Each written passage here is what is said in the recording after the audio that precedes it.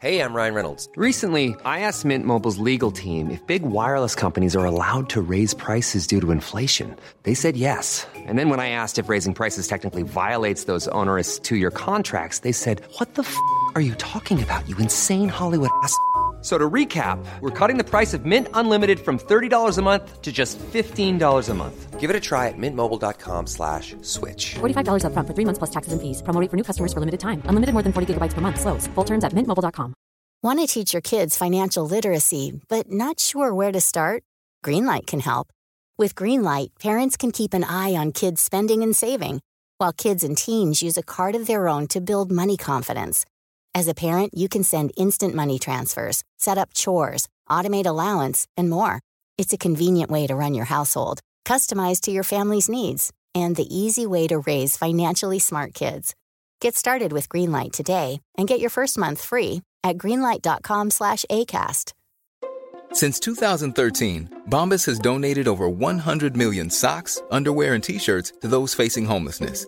If we counted those on air, this ad would last over 1,157 days. But if we counted the time it takes to make a donation possible, it would take just a few clicks. Because every time you make a purchase, Bombas donates an item to someone who needs it. Go to bombas.com/ACAST and use code ACAST for 20% off your first purchase. That's bombas.com/ACAST, code ACAST.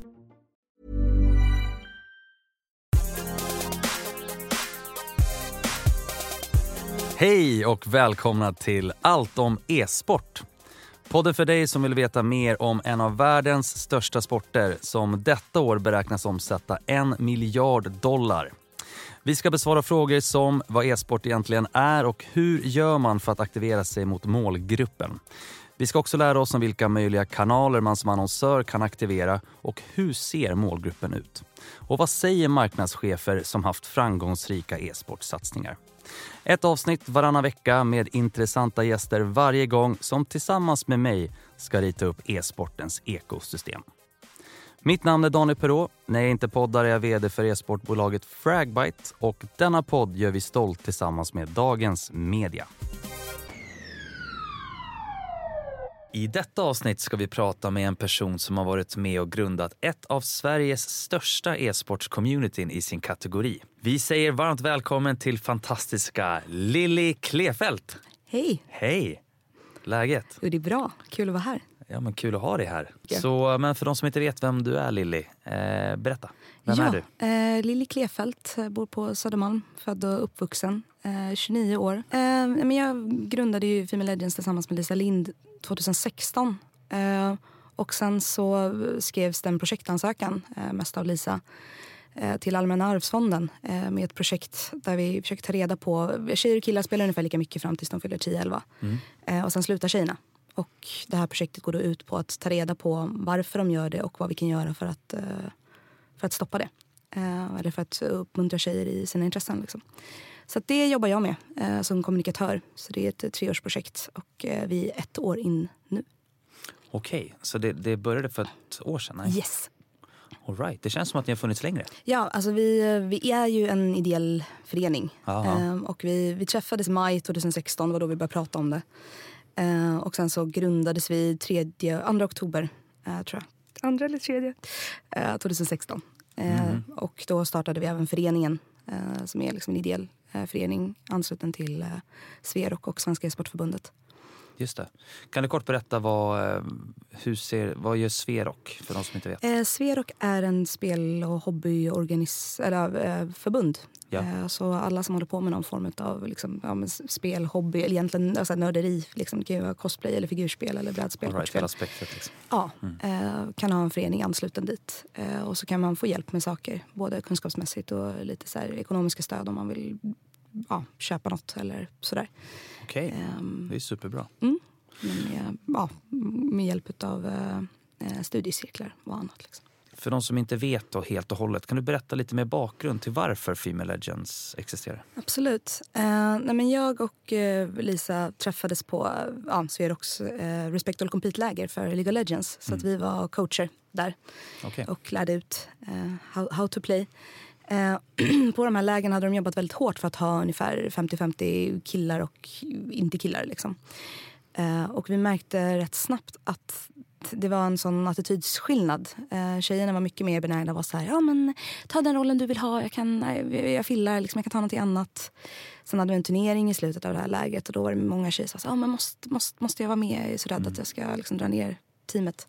Och vi kunde ju se att de var lika bra som killarna, det handlade ju inte om det utan det här var ju något annat liksom.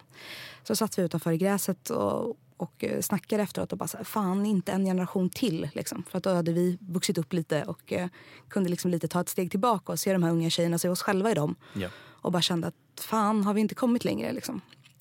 Så då satt vi och gamade hela sommaren och pratade om vad vi skulle göra. Sen så startade vi en Facebookgrupp och tanken var egentligen bara att det skulle vara en grupp där tjejerna kunde hitta varandra. Och bilda lag och spela ihop. Och sen så växte det explosionsartat och blev någonting helt annat. Men det var tanken. Men när förstod du då att det kunde bli någonting större än bara den gruppen så att säga? När blev det en... Ja, alltså det första vi gjorde var att vi åkte till DreamHack more or less. Vi startade i oktober och så åkte vi till DreamHack och så delade vi monter med Sverok. Så vi var med mest där som funktionärer liksom. Och på det DreamHack så blev vi 80 personer i Facebookgruppen och kände fan. Nu händer det. Nu är vi stora. Ett halvår senare nästa DreamHack så blev vi 800. Wow. Och ett halvår senare då nästa DreamHack och inte då var vi 1600. Så att, men wow. Det gick fort. Otroligt. Nej, men efter det så ville tjejerna göra mer liksom. Och vi bara, ja men absolut. Och så, men det här med coaching, det kan ju vi. För att vi var ju coacher liksom. Så då började vi köra veckoträning i League of Legends. Så att folk träffades på Discord och så fick de en coach. Och blev indelade i lag efter ungefär skillnivå och sådär. Och favoritroll. Och sen så gjorde vi ett uppvisningslag som åkte runt på lite gymnasiemässor och så. Mest för att visa att tjejer spelar visst. Och sen ville tjejerna träffas på riktigt och då började vi prata om att åka på DreamHack och liksom sitta ihop och sådär. Så att jag vet inte riktigt om jag fattade alls eller när vi fattade, för att vi har bara jobbat. Vi har sett ett behov och så har vi försökt tillfredsställa det behovet och då finns ett nytt behov och så har vi försökt tillfredsställa det och sen har det bara varit i rullning. Sen har jag haft mina liksom uppvaknanden under åren när jag plötsligt är så här, oj, det här är stort eller det här är häftigt eller det här är viktigt. Ofta handlar det om när unga tjejer kommer fram till mig och liksom säger saker som att jag har alltid velat åka på DreamHack men jag har inte vågat. Men sen hörde jag att Female Legends skulle vara här och då kände jag att fan, nu kan jag åka. För då vet jag att skulle det hända någonting så har jag någonstans att gå. Och jag vet att ni jobbar för att vi ska ha en bra miljö liksom. Och när man får den typen av feedback så blir man så ställd. Det är nog egentligen de grejerna som har fått mig att fatta. Att det är på riktigt. Ja. Men jag är lite nyfiken utifrån din personliga e-sport och gaming bakgrund. För att du säger ni vill ju uppfylla ett behov här som finns. Hur såg det behovet ut för dig då när du var yngre? Ja, men när jag var 3 år så skilde sig mina föräldrar och så träffade mamma en ny kille som hette Martin. Och de hade ganska nyligen börjat dejta sådär. Och sen så hon jobbade som skådis. Och så frågade han, liksom, kan du passa Lilly ikväll? Och han var, ja men absolut, inga problem. Och sen så kommer mamma hem och klockan är 12:30 eller något, alldeles för sent, jag är 3. Och efter en dörr så kommer jag springande till henne. Mamma, vi skjuter tyskar! Oj. Och då satt vi och spelade Wolfenstein. Just det. Och det var ju, det var väl lite dubbelt för henne. Men hon såg ju också hur extremt glad jag var. Och hon såg ju också hur bra liksom, jag och Martin hade connectat till det. Ja. Så på den vägen var det. Sen började hon kolla lite vad det var för spel vi spelade. Så att vissa spel kunde vi bara spela när hon inte var hemma.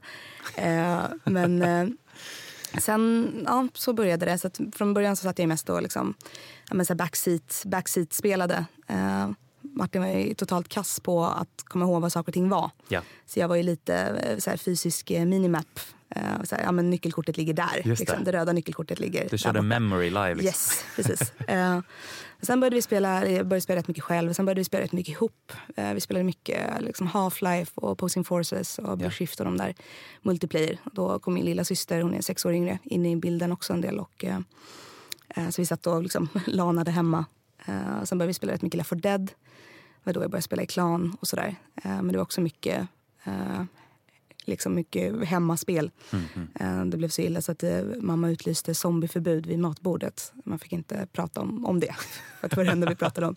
Mamma gamer också, fast hon mer strategispel och mer liksom single player och så. Så att hon alltid haft förståelse. Men, hon tyckte det var så där när vi satt och vrålade över lägenheten så vi fick skaffa headsets.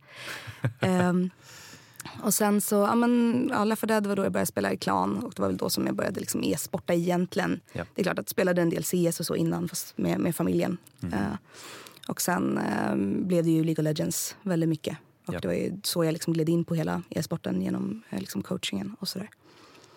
Men du, vilken häftig historia, Lilly. Jag tänker, om vi då, nu har du ju namedroppat massa spel här. Nej då, det är bra. Bra repertoar. Vad skulle du säga då är din favorit e-sport eller game utav dessa? Alltså det är ju svårt. The $1 million question. För att ur e-sportsperspektiv så är det ju... Alltså jag jobbar ju mycket med så här tillgänglighet och jag tycker att det är väldigt viktigt att liksom föräldrar och sånt engagerar sig. Att folk som inte e-sportar förstår vad det handlar om och att de kan vara med och liksom, organisera sig och framförallt stötta personer som e-sportar. För att jag tycker att det saknas stöd framförallt för barn. Att det är väldigt många barn som inte har någon vuxen att prata om med. Det var lite därför vi startade vår coachingverksamhet också. För att ge det. Men det är så här, barn med fotbollsintresse eller ishockeyintresse har mycket lättare att bolla saker. Och även om föräldrarna inte förstår ishockey eller fotboll så är de liksom ändå där och tvättar tröjorna, skjutsar till matchen, sitter på läktarna och hejar. Medan som du sitter och e-sportar och sen kommer ut och kanske har lyckats med något, du vet, vänt matchen eller du vet, lyckats få upp lyckats få upp teamspiriten och liksom lyckats vända det eller gjort något svinsnyggt tekniskt, så kommer du ut och så kan du inte prata om det för att du vet att så fort du nämner det så är det bara så här, men ska inte du ut och spela fotboll istället? Så att jag gillar ju e-sporter som är pedagogiska. Så att jag tror nog, som e-sport egentligen så gillar jag väl League of Legends mest för att dels är det jag spelat mest själv. Och det var också det där jag upptäckte att det var kul att kolla på e-sport. Det var när jag kollade på LOL. Sen vet jag också att LOL är ganska lätt för folk som inte kan e-sport att titta på ändå och tycka att det är kul för att det är mycket som händer. Och man fattar att det vänstra laget ska över till högra sidan och att det högra laget ska över till vänstra sidan. Liksom. Sen är ju CS bra på det, att det är lätt att förstå. För att även om det är väldigt simpla premisser, men det är ju fruktansvärt svårt att bli bäst. Liksom, för att det är också så fruktansvärt oförlåtande. Liksom, fuckar upp i CS så är du ju körd. Fuckar upp i LOL så har du fortfarande en chans att rädda situationen för att det är så extremt många faktorer som spelar roll. Men sen är ju Overwatch en favorit för att de har jobbat så mycket med att folk ska känna sig liksom inkluderade. Det är bra representation. Det är också så här härligt med ett chattfilter som gör roliga grejer. Liksom. Och de bjuder in till en mer lekfull och mer avslappnad liksom, relation till e-sport. Däremot är det ju svinsvårt att kolla på. Så att det är väl, ja. Det är de tre? Ja, det är nog. Det är så svårt. Punkt. Ja. Nej, men det är stora titlar, helt klart. Stora men sen har jag ju spelat mycket StarCraft, framförallt 2:an. All right. Så att det är ju också en liksom, det var också så här det första jag såg i Globen. Okej. Ja. Man får tycka om flera. Ja, bra. Det är helt okej. Det var ju häftigt alltså.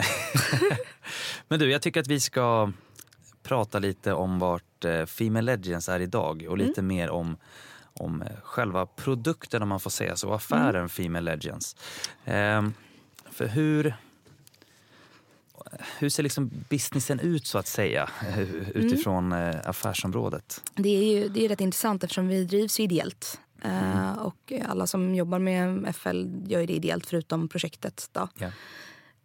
Så att vi jobbar ju mycket med alltså, samarbeten där det oftast inte är så mycket pengar inblandat utan det är ofta mer utbyte.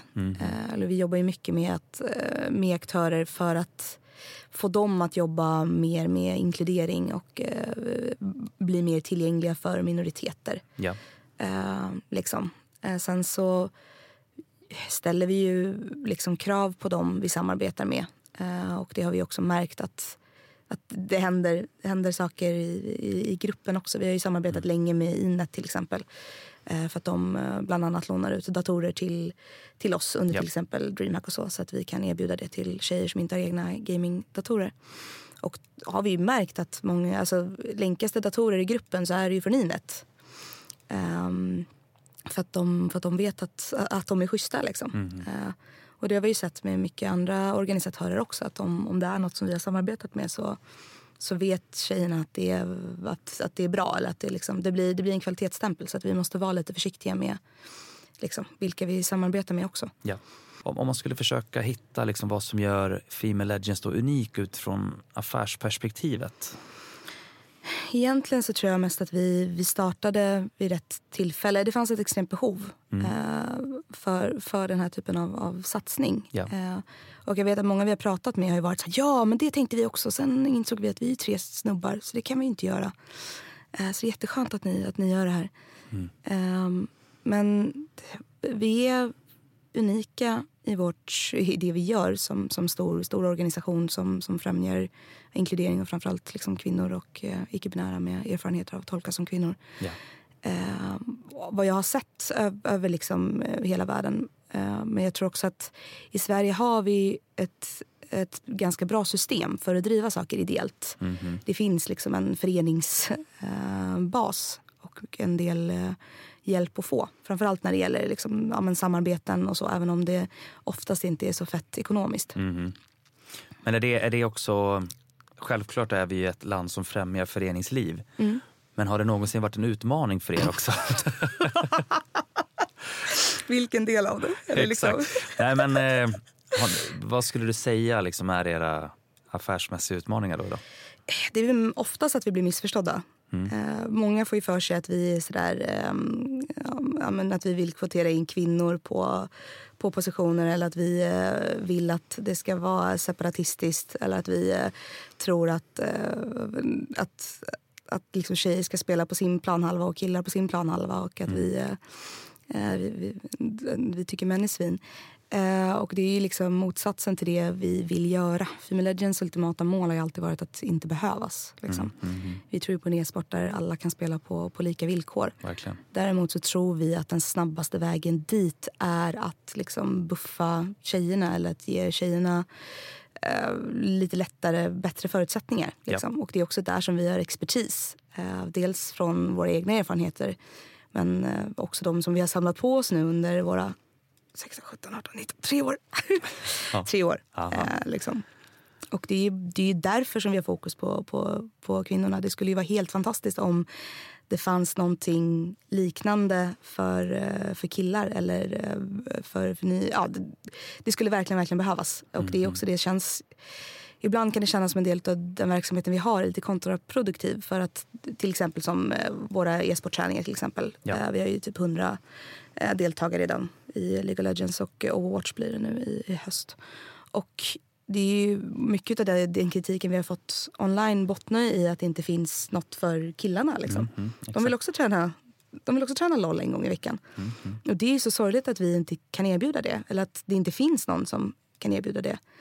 För det får man inte då? Nej. Utan vi vill ju ge det utrymmet för tjejer. Yes. Och det handlar ju mycket om att många tjejer har ofta eller alltid behöver slåss för att bevisa att de får vara där, eller att de hör hemma. Men en grej som vi har sett mycket är ju till exempel om vi tar ett blandat e-sportlag. Då är det ofta 1 eller kanske 2 tjejer i det laget, och då är det alltid tjejen i laget. Så att om laget vinner, då är det ju trots att de har en tjej på laget, och om laget förlorar så är det ju på grund av att de har en tjej på laget. Vilket gör att hon kan ju liksom aldrig någonsin släppa pressen, utan hon är alltid tjejen i laget, och hon måste också alltid representera alla kvinnor som spelar. Om en snubbe spelar dåligt, då är det för att han har en dålig dag, eller för att han inte är bra på spelet. Om en tjej spelar dåligt, så är det för att hon är tjej. Och det var också det som var lite häftigt när vi satte ihop våra första tjejlag, att plötsligt kunde de bara släppa det, och så blev de liksom en tank, eller en lurker. Och det är då olika figurer, eller ja, men precis. roller. Ja, men plötsligt så blev de liksom sin roll i laget istället för att vara tjej. Och det är också det, nu har vi har ju e-sportläger i det här projektet som vi kan prata mer om sen. Och det är också den frågan som lyfts mest. Det är, varför kan vi inte bara få vara gamers? Varför måste kön vara en grej?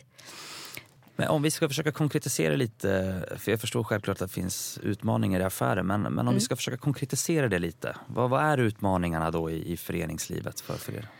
Jo, men absolut. Alltså det är ju, rena pengar är väldigt svårt att få. Och det är det som vi använder mycket för, eftersom att kvinnorna har väldigt mycket andra typer av motgångar, så försöker vi underlätta det vi kan. Och det kan vara till exempel att betala resor för att åka på event, eller vi brukar försöka rabattera LAN-biljetter, skicka ut priser till våra turneringar, sådana saker. Så att obundna pengar är det som är det vi behöver mest, alltid liksom. Sen så är det ju ingen som tjänar pengar på föreningen, utan allting går ju direkt till tjejerna på ett eller annat sätt liksom. Men det som vi ofta möts av när vi samarbetar med företag är skräcken att de ska skrämma bort sina fans. Det är ganska ofta som det är så här: ja, men det här är jättebra att ni håller på med det här. Här får ni lite saker, men säg inte att det kommer från oss, typ. Jaha. Men det är lite så under bordet feeling på många saker. Och att många är rädda att de fansen de har ska liksom bli kränkta ifall företaget gör en tjejsatsning eller faller för liksom PK-feministerna liksom. Vilket känns väldigt sorgligt. För att ofta är det ju så att, eller det som vi har upptäckt i alla fall, är ju att när man marknadsför, så till exempel ett LAN eller ett event, då känner sig killarna alltid välkomna, medan tjejerna inte gör det. Och det är också det som många organisationer missar. De säger, ja, men vi säger att det är för alla. Och man bara, jo, ni säger det, men det syns inte eller det känns inte. Och det är ofta till exempel, man går in på hemsidan och så är det bara bilder på vita snubbar liksom. Och då är det ju många som inte identifierar sig som vit snubbe, som känner att oj då, det här kanske inte är för mig. Så att till exempel det med representation är jätteviktigt. Att om man har bilder på flera olika typer av människor, så kommer de som är vana vid att känna sig välkomna, de kommer känna sig välkomna ändå. De kommer ändå tänka att det här är för mig. Men om det plötsligt är en kvinna på bilden eller så, då har man större möjlighet att locka de som annars inte skulle känna sig välkomna. För att oj, men vänta, titta. Hon åkte, då kanske jag också kan åka. Så att jag tror att många företag är liksom rädda i onödan.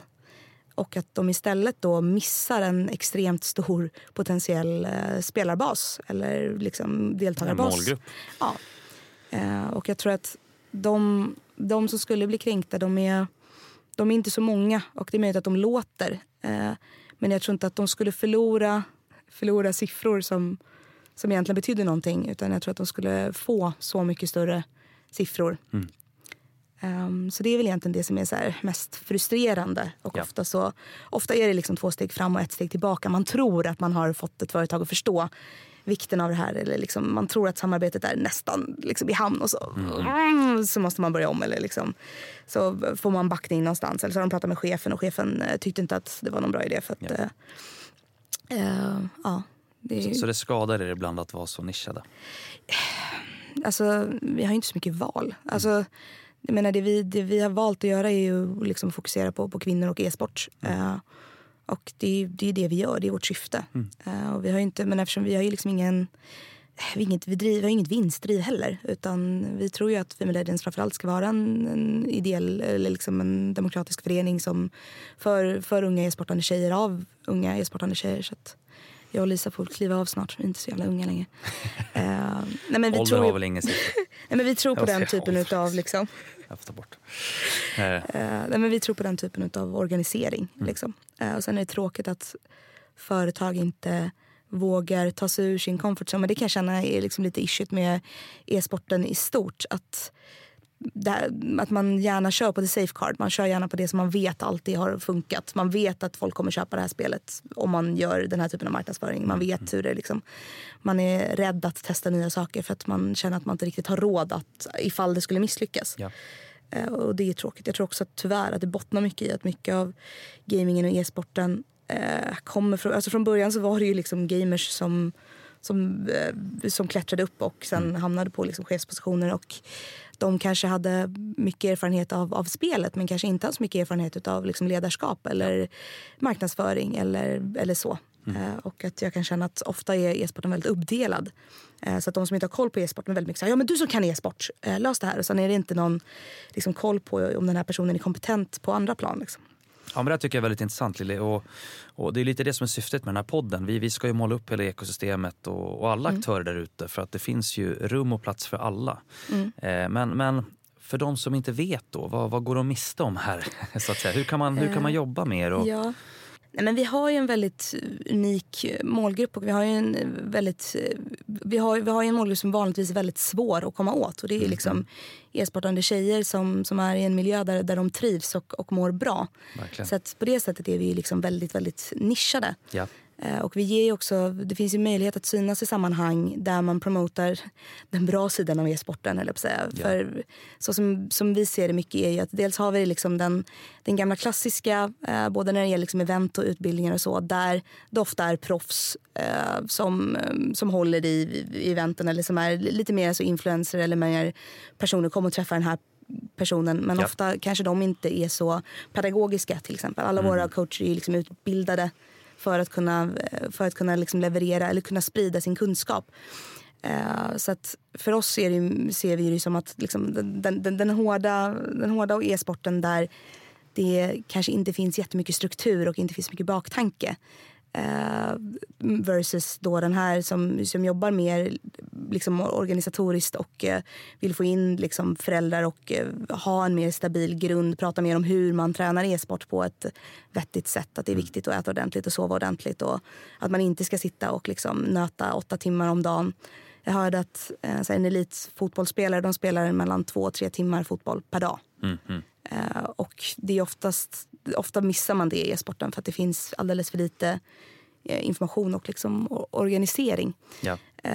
Så att vi har ju väldigt mycket aktiviteter överallt som för att liksom upplysa om det här och för att ge tjejerna liksom en möjlighet. Vi jobbar ju också mycket med alltså att göra event tillsammans med folk eller med organisationer för att se till att det liksom är en vettig baktanke när det gäller liksom värdegrund och även liksom seriositet, hur man promotar e-sporten. Så vi har dragit igång Women's e-sport League nu tillsammans med Challenger Mode i vintras, vilket är en motsvarande EM för tjejer i League of Legends och Counter-Strike. Just det. Berätta mer om det. Ja. Nej, men vi märkte ju, vi började med så små community-turneringar för att tjejerna ville göra mer grejer, och så plötsligt fick vi liksom frågor från andra tjejer runt om i Europa och även utanför som sa, men får vi vara med? Och vi ville säga, ja absolut, det är klart att alla får vara med. Men det var då vi såg att det fanns ett så stort behov av att ha att det finns ett så stort behov i hela världen att ha liksom tjejsatsningar eller ha separatistiska tävlingar för att tjejerna liksom inte får det utrymmet eller inte riktigt har samma möjligheter att ställa upp i mixade turneringar.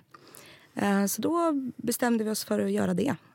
Och jag hade nu första säsongen och final på Nordsken, vilket är ett event uppe i norr. This podcast is brought to you by eHarmony, the dating app to find someone you can be yourself with. Why doesn't eHarmony allow copy and paste in first messages?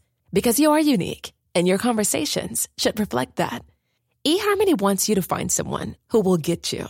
How are you going to know who gets you? If people send you the same generic conversation starters they message everyone else.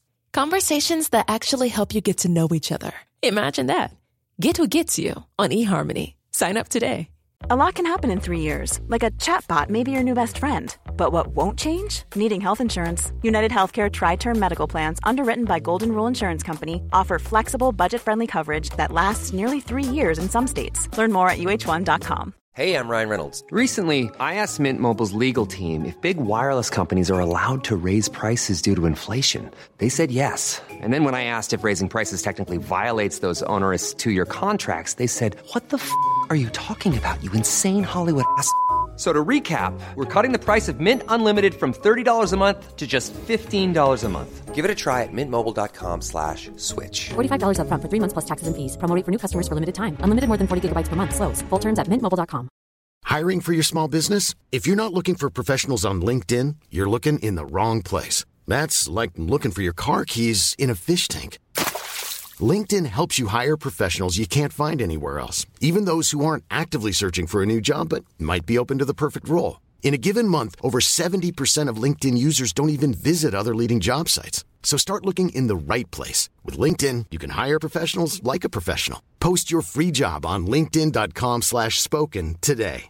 Hey, Dave. Yeah, Randy. Since we founded Bombas, we've always said our socks, underwear, and T-shirts are super soft. Any new ideas? Maybe sublimely soft. Or disgustingly cozy. Wait, what? I got it. Bombas. Absurdly comfortable essentials for yourself and for those facing homelessness. Because one purchased equals one donated. Wow, did we just write an ad? Yes. Bombas. Big comfort for everyone. Go to bombas.com/ACAST and use code ACAST for 20% off your first purchase. Där vi hade livefinaler och så. Och flög in de vinnande lagen. Vad kul. Ja, det var svinhäftigt. Vad häftigt. Och som annonsör då kan man aktivera sig i den här ligan? Ja, absolut. För att nå målgruppen? Ja, det är klart man kan göra det. Och det är ju sånt som vi letar efter också.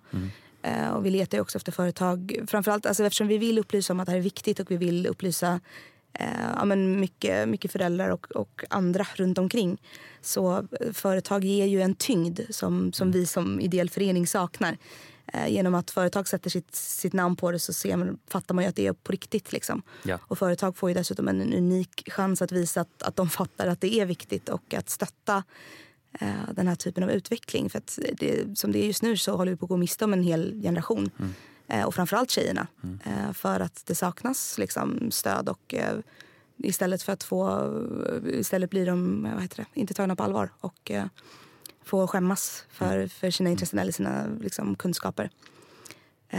Så det är ju ett jättebra ställe att synas på. Sen har vi ju våra liksom, coachingar, vi har ju våra läger, vi har ju våra streams, vi kör välgörenhetsstream varje på internationella kvinnodagen.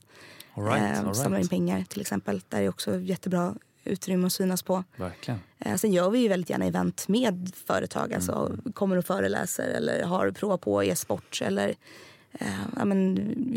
vi hade ett stort tjejlan. Jag tror att det var världens största tjejlan i vintras. Okej. Där som också finns möjlighet att liksom att vara en del av och så.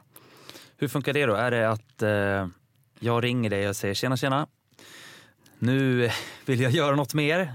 Eller hur går man tillväga? Ja, men det funkar jättebra. Man kan antingen, alltså allting står på hemsidan. Eller så kan man ju mejla liksom, antingen info@femalelegends.com eller lilly@femalelegends.com. Det går jättebra. Nej, men det är ju sådana grejer som vi har gjort för andra. Att vi har kommit till event och haft liksom, information eller monter. Eller att vi har föreläst bara. Eller att vi har hållit aktivitetsdagar för anställda och barn. Och sådana saker. Sen finns det ju också möjlighet att vara liksom, ambassadör. Att stötta våra liksom, satsningar på DreamHack till exempel. Eller att det går vi organiserar jättegärna saker med företag. Om de vill hålla i ett LAN eller om de vill hålla i liksom en liten turnering eller sådana saker. Det är ju bara hit us up. Antingen liksom investera i någon av de sakerna som vi redan gör eller pitcha sin egen idé, så ser vi till att få fram den expertis som krävs för att genomföra det. Liksom. Spännande. När vi ändå är inne och pratar på annonsörer och aktiviteter och sådär. Målgruppen här är ju känd där ute för att uppfattas som en kräsen målgrupp och tala till. Men hur uppfattar du den? Jag skulle inte säga att den är så kräsen. Det som jag upplever att vi upplever att många gamers lider av, det är ju känslan av att det inte blir tagen på allvar. Och att det är liksom lite den här hi cool kids, I'm one of you. Och att den attityden inte riktigt funkar. Och jag tror också att det är lite risken, som jag var inne på och nuddade på förut, att det känns som att det är så uppdelat med folk som kan e-sport och folk som inte kan e-sport. Och folk som inte kan e-sport men väldigt gärna vill in på e-sport, de är lite så här, men du som kan e-sport, du kan väl styra upp det här, istället för att kolla på vad den personen har för kompetens. Liksom. Och jag tror att det är ofta problemet. Jag tror att många liksom, e-sportsatsningar är felvinklade för att det är inte egentligen det som gamerserna efterfrågar. Liksom. Det var ju lite som det här företaget nu som tog fram en e-sportsklänning för att tjejer skulle känna sig välkomna i e-sporten. Och man bara, tack, var det någon kvinna med och i den här designen eller i tanken? Nej, det kanske vi kanske skulle ha frågat någon. Och jag tror att det ofta är det som blir problemet. Man frågar egentligen inte vad spelarna vill ha. Nej. Och då blir det liksom pannkaka av allt, eller på säga. Så det gäller ju att hitta samarbeten där folk är seriösa och har kompetens på andra sidan. Liksom, för jag upplever ju inte att gamers är kräsna, utan det är ganska lätt att ge dem vad de vill ha. Den problematiken som jag kan känna är ju att det finns ett problem hos gamers där de är väldigt, väldigt rädda för förändring. Och att de är rädda att liksom plötsligt förlora privilegier eller förlora saker som de har haft tidigare. Ja. Vilket gör dem väldigt, väldigt rädda om någonting är inte så som de är vana vid. Liksom. Och det är det som vi upptäcker mycket när vi pratar om liksom, tjejer i e-sport. Att de tror att plötsligt så ska det vara tjejer överallt och så kommer liksom loading screenen vara rosa och så plötsligt så kommer alla voice lines bli jättemjuka och det de inte fattar är att de har ju spelat med tjejer i alla år. Det är bara det att tjejerna inte har pratat med dem. Liksom. Det är ingenting som kommer att förändras av den anledningen. Anledningen till att det skulle förändras är för att samhället förändras. Och den utvecklingen är liksom fantastisk. Och det är också omöjligt att stoppa om det nu är det som man vill. Liksom. Så det är den enda som jag kan se i problematiken. Och det kan vi uppleva.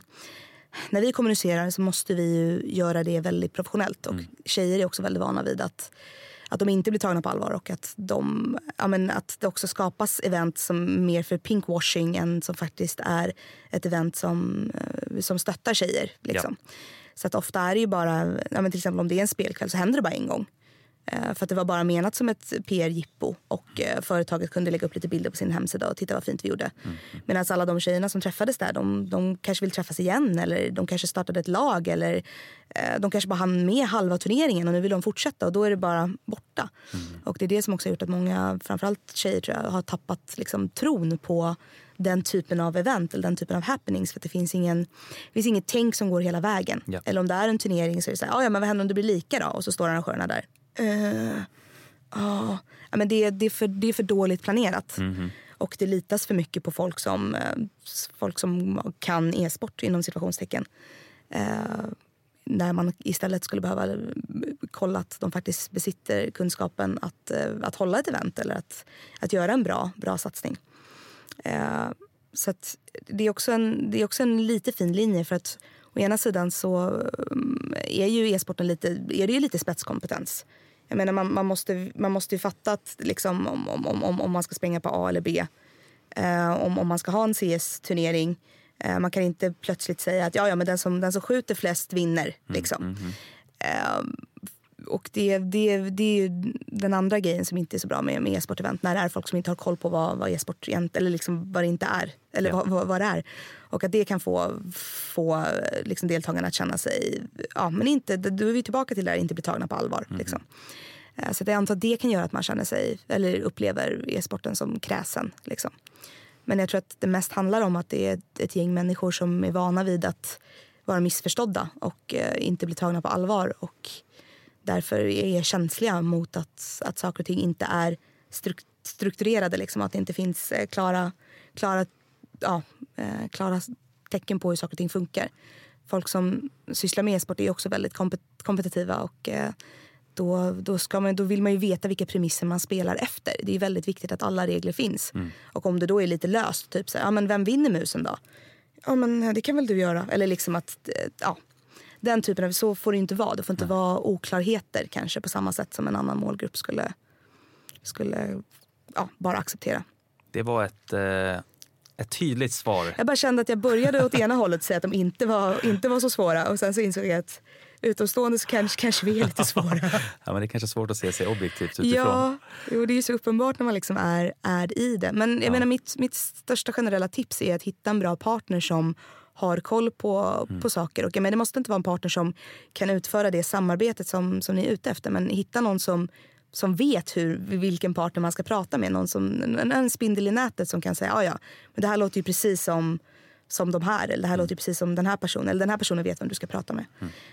Och liksom lita inte bara på de som har det största namnet eller de som har liksom skjutit flest. Det handlar ju liksom inte riktigt om det. Du kan vara svinduktig på spelet, men du kan ju vara en kassorganisatör liksom. Suveränt. Jag tänker att vi ska prata lite framtid. Vad händer? Vad händer framåt för Female Legends? Men just nu så har vi 2 projekt rullande. Så det är Framtidens e-sport som är det här projektet som vi gör tillsammans med Skövde högskola. Där vi ska ta reda på varför tjejer slutar spela i 10-årsåldern och vad vi kan göra för att få dem att fortsätta. Ja. Så att det är ett 3-årsprojekt där vi ska ha 6 stycken e-sportläger på samma sätt som Respect All Compete som Sverok hade. Där det är mellan 36 och 40 deltagare beroende på vad det är för spel. Då kommer de dit och så blir de indelade i lag.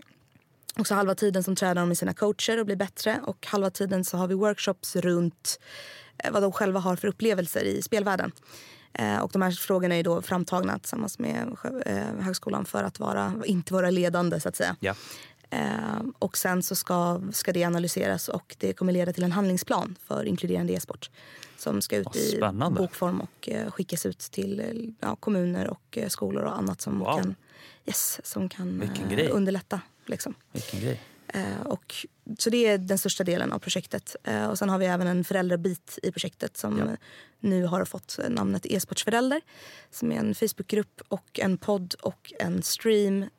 Men målet är ju liksom att få föräldrar att fatta vad det här är. Och kanske framförallt få dem att förstå att de behöver ta ansvar för sina barn. För att vi saknar e-sportföräldrar. Det är så här... fotbollsföräldrar finns och det finns liksom en tyngd där på ett sätt som e-sporten helt saknar. Och det, liksom, man kan tycka vad man vill om liksom skärmtid e-sport. Sen är det en helt annan sak om man faktiskt utövar e-sport på rätt sätt. Liksom. Då är det ju inte, då är det ju bara positiva liksom, aspekter.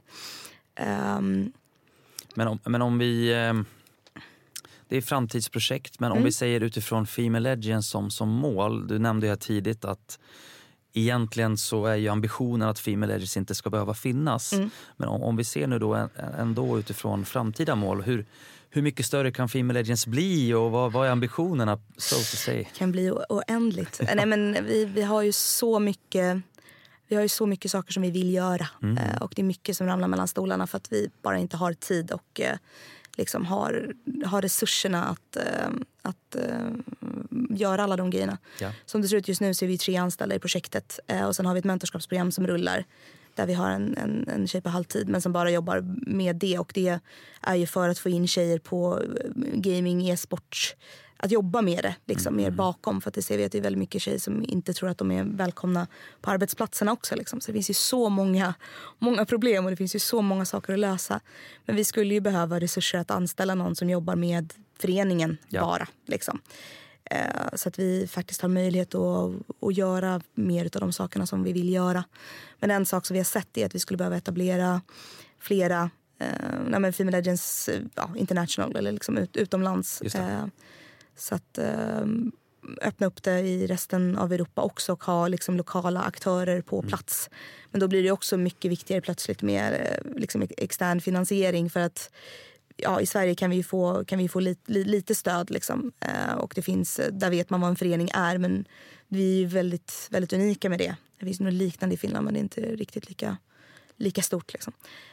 Så där skulle vi behöva en riktig sponsor eller flera liksom, stora sponsorer för att faktiskt kunna få den typen av verksamhet rullandes. Men jag menar, vi har ju väldigt svårt att påverka klimatet i liksom, England eller Danmark och så. För att vi är så baserade i Sverige. Liksom. Och liksom, med Women's e-sport League och så har vi ju verkligen sett att det finns ett behov för alla tjejer. Och det är också så jävla häftigt med e-sporten eftersom att den inte behöver vara platsbunden. Och det är också, där är också möjligheten att träffa folk från andra länder och från helt andra typer av kulturer. Så att det är en sån extrem möjlighet för människor att träffa människor som de aldrig hade träffat annars och liksom ska skapa relationer och liksom nätverka. Så det är en sån jävla häftig plats. Mega häftigt. Ja. Men jag tycker du är inne lite på det, men jag tänker så här nu. Vi säger att du får, eller att ni får, Female Legends här får en påse pengar som heter duga. Det är massa nollor bakom i valfri valuta. Yes. Och du nämner här lite att det är en liten dröm med internationell expansion. Liksom, är det som är drömmen att få göra? Eller om du fick då den här påsen med pengar? Om jag fick den påsen med pengar, då skulle jag anställa alla som satt i styrelsen. Liksom på heltid för att göra det de gör. Fast alltså som det ser ut just nu så jobbar ju folk 100% eller pluggar. Och sen kommer de hem och sen så jobbar de alldeles för mycket med det här. Och det blir jävligt slitigt liksom. Och man hinner inte med och alla känner konstant att de inte gör det som de borde göra liksom, eller att de inte levererar tillräckligt. Och vi har sån fruktansvärd kompetens i styrelsen. Det är helt galet liksom, vilka människor vi lyckas samla på oss. Så att det skulle vara steg 1. Liksom. Göra ett huvudkontor och anställa alla dem. Så att de bara fick göra det som de är bäst på. Liksom, och jobba med det här. Och utifrån det så skulle vi kunna göra över världen. Nej, men utefter det då skulle vi kunna göra alla de grejerna som vi inte hinner idag. Ja. Så det vore steg 1. Och sen absolut liksom, ha huvudkontor eller ha kontor liksom, ute i världen också. Det skulle också göra det mycket lättare med liksom, Women's e-sport League om vi hade representanter i länderna som kunde ta hand om liksom, det lokala kvalet eller whatever. Liksom. Så det skulle ju vara steg 2, att ha någon som är anställd ute i världen också. Men det är egentligen det som det bottnar i. Ja. Att folk lägger sin ideella tid på det här och att folk inte kan bara fokusera på det. Jag och Lisa som är anställda i projektet, vi kan ju ha mera Female Legends fokus. Jag kan så här läsa mejlen på arbetstid, men jag är ju ändå kommunikatör i projektet, så jag kan ju inte helhjärtat jobba med externa relationer, vilket ska vara mitt jobb liksom. Men det vore steg 1. Det låter inte som en omöjlighet. Nej, men problemet är ju också eftersom att vi har så fruktansvärt mycket att göra, så är det svårt att lägga tiden som behövs på att hitta sponsorer. Det förstår jag. Och det är ju någonting som vi verkligen skulle behöva jobba på. Samtidigt så ligger ju liksom vårt hjärta alltid hos våra medlemmar. Men för oss är det ju, vi vet att DreamHack är viktigt liksom, att de vill åka på DreamHack. Så då hamnar mesta vår tid på att se till att det blir en bra upplevelse istället kanske för att jaga sponsorer eller så liksom. Och det är ju tråkigt, vi skulle behöva en säljare eller någonting. Får vi se om den där påsen med pengar kommer. Ja, det vore ja. Jag har den tyvärr inte idag. Men någon där ute kanske har den. Ja, exakt. Nästa avsnitt. Nej, men det är också det. Men det är så jävla... Annars om man inte tänker på att anställa någon. För det är dyrt. Men annars här, rabattera bussbiljetter. Alltså sådana grejer kommer vi ju så långt med. För att många av de här tjejerna... Ja, men de får inte stöd hemifrån. För att deras föräldrar fattar inte varför deras dotter ska spela. Liksom. Så att bara få bussbiljetten till DreamHack betald kan ju göra skillnaden från att de kan fortsätta med sin e-sportskarriär. Så att det är väldigt små medel som gör väldigt, väldigt mycket. Liksom. Det är superhäftigt. Jag är imponerad. Det måste jag verkligen säga. Men vi hade kunnat prata här i 3 timmar till, känner jag. Men vi ska börja avrunda denna härliga poddinspelning. Så, vilka är dina 3 största framgångsfaktorer för att lyckas inom e-sport? Ja, först är seriositet. Pling. Ja. Se till att det är seriöst, att det är folk som vet vad de gör. Ja. Och sen är det ju tillgänglighet. Se till att folk vet vad som händer och att alla känner sig välkomna. Och sen är det ju att liksom våga och liksom ta för, kasta ut, prata med folk, liksom kommunicera om det. Är det saker du inte kan så fråga någon. Det finns alltid någon man kan liksom ringa eller mejla. Och även om det är fel person så kanske den personen vet vem du ska prata med. Liksom. Lili, stort tack för att du kom hit idag och berättade om vad ni gjorde. Ja, superintressant. Vad härligt. Alla där ute, glöm inte dela, sharea, likea detta avsnitt, för det är det värt att få göras. Ni vet hur man gör det, gör det bara. Så får ni vänta 2 veckor till innan vi släpper nästa avsnitt. Men tills dess, ha en underbar 2 veckors period. Tack så mycket. Hej och hå. Hej.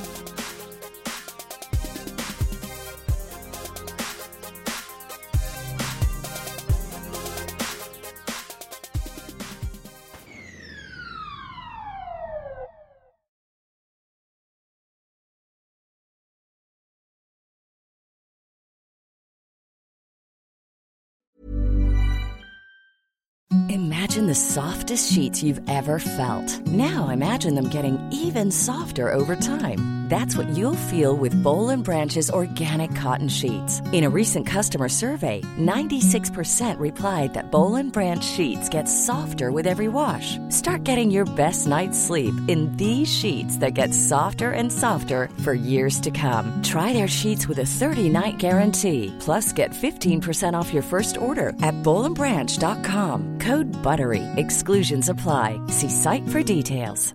The secret to visibly firmer, summer-ready skin is here. Osea's #1 best-selling Undaria Algae Body Oil. Clinically proven to instantly improve skin elasticity and transform dull, dry skin to silky, soft, and unbelievably glowing. Rich yet never greasy, Undaria Algae Body Oil is formulated with sustainably sourced seaweed to help replenish the skin's moisture barrier and 7 nourishing active botanical oils for results you can see and feel all over. The best part? Its signature scent. A blend of freshly squeezed grapefruit, cypress, and mango mandarin transports you to sun-kissed summer days. This all-natural scent is unforgettable.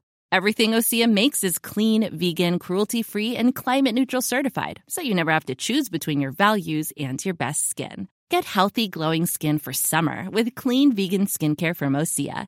Get 10% off your first order site-wide with code GLOW at OseaMalibu.com. That's OSEAMalibu.com, code GLOW. Acast powers the world's best podcasts. Here's a show that we recommend.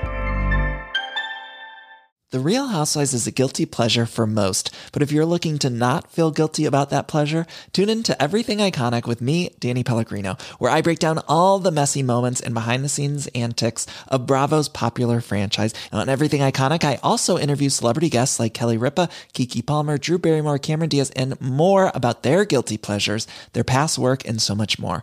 So if you're pop culture obsessed and find yourself watching way too much reality TV like me, tune in to Everything Iconic with Danny Pellegrino, wherever you listen to podcasts. Acast helps creators launch, grow, and monetize their podcasts everywhere. Acast.com.